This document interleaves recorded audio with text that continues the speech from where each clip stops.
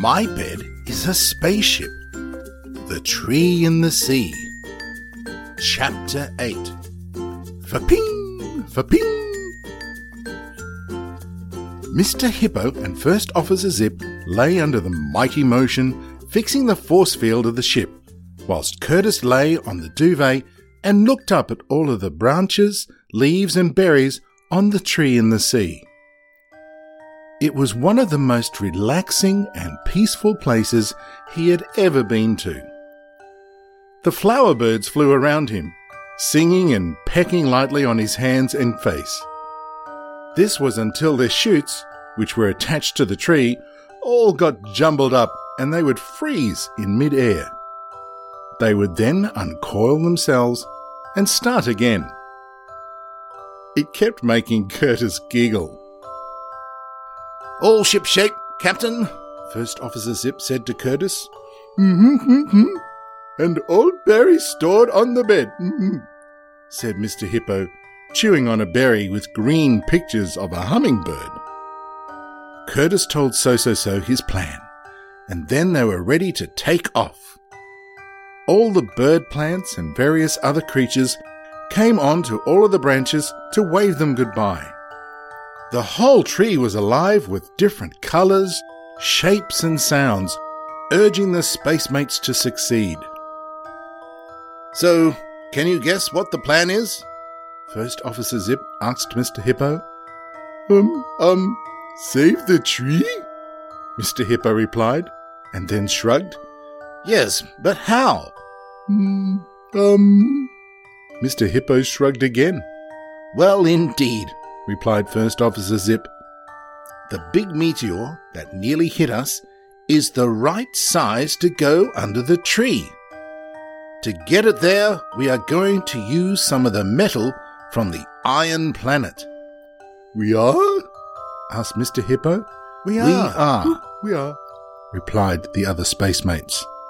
"The top and the bottom half of the planet have an opposite charge, or whatever Grandpa Tub called it," said Curtis. "It means that if we put some metal from the top half of the meteor and then have a huge chunk from the bottom of the planet on the bed, the meteor will follow us." "Why?" asked Mr. Hippo. "Because then it is like a magnet. One will want to join the other." "Will it work?" asked Mr. Hippo. "If my calculations are correct," replied the Scroll of the Galaxies. All the spacemates moved closer to hear the scroll's response. No, the spacemates replied together. "Correct, though I have been wrong on many previous occasions." "The one thing I would like to ask," Curtis began, "is won't the metal on the bed stick to the planet of iron?" "Indeed correct. Indeed just like a magnet," replied First Officer Zip. "That's what my calculations suggested," said the scroll. "Why indeed didn't you say anything?" asked First Officer Zip. "Didn't want to worry you," replied the scroll. "What if we bounce on the surface?" asked Curtis, remembering bouncing his rubber ball on the sticky floor of the garden. If he bounced it hard enough, it never got stuck. "Bounce?" thought the scroll out loud. It rolled its eyes backwards as it thought. After a few moments, the scroll winked at Curtis. "If my calculations are correct, it might just, possibly work." "We would need very bouncy rubber indeed," said First Officer Zip. "Is there a planet with such rubber?" asked Curtis. Yes. Well, there used to be a, what do you call it?" asked the scroll. Yes, Bouncy Planet." Yes, Bouncy Planet." "Set a course to the Bouncy Planet, First Officer Zip," Curtis ordered politely. "Indeed I shall," he replied, smiling. The mighty motion sped at hyperspeed in its direction. The best thing about the Bouncy Planet is that it is extremely bouncy. For instance, If you dropped a penny on the surface from the height of a tree, it would still be bouncing there a year later. Curtis flew the mighty motion to just above the surface of this purple, yellow and grey planet. It was completely barren, apart from a few large lakes which were popping and bubbling underneath. The lakes were of a yellow colour and gave off a smell of freshly baked sausage rolls.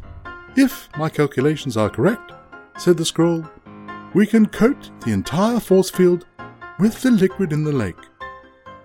"Mercury magic," said Curtis. "Problem is," continued the scroll, "we won't be able to see anything." "Well, that is not good indeed," said First Officer Zip. "Unless," said Curtis, coming up with another great idea, "we use the broom as a sort of windscreen wiper." The space mates leant to the left, as Mr. Hippo pulled up the mattress on the right. In the large chamber beneath them were many tools, including a large broom. When Grandpa Tub had fixed the bed, he had thought of everything. After pressing a few buttons, they pushed the head of the broom through the force field. Mr. Hippo held on to the end as Curtis expertly lowered the mighty motion into the boiling lake. Fa-ping! Fa-ping! Went the lake as they lowered themselves down. The force field fizzled, and within seconds they were surrounded by a yellow, gooey slime. Curtis had to pull full on the thruster to power their way out of the lake. He did so, but then slipped when the now yellow bed was over land. The craft fell to the floor and sunk into the ground. It was then catapulted so fast into the air that they left the planet entirely. With Mr. Hippo sweeping the broom across the force field in order to remove the slimy bouncy stuff, they made their way to the Iron Planet.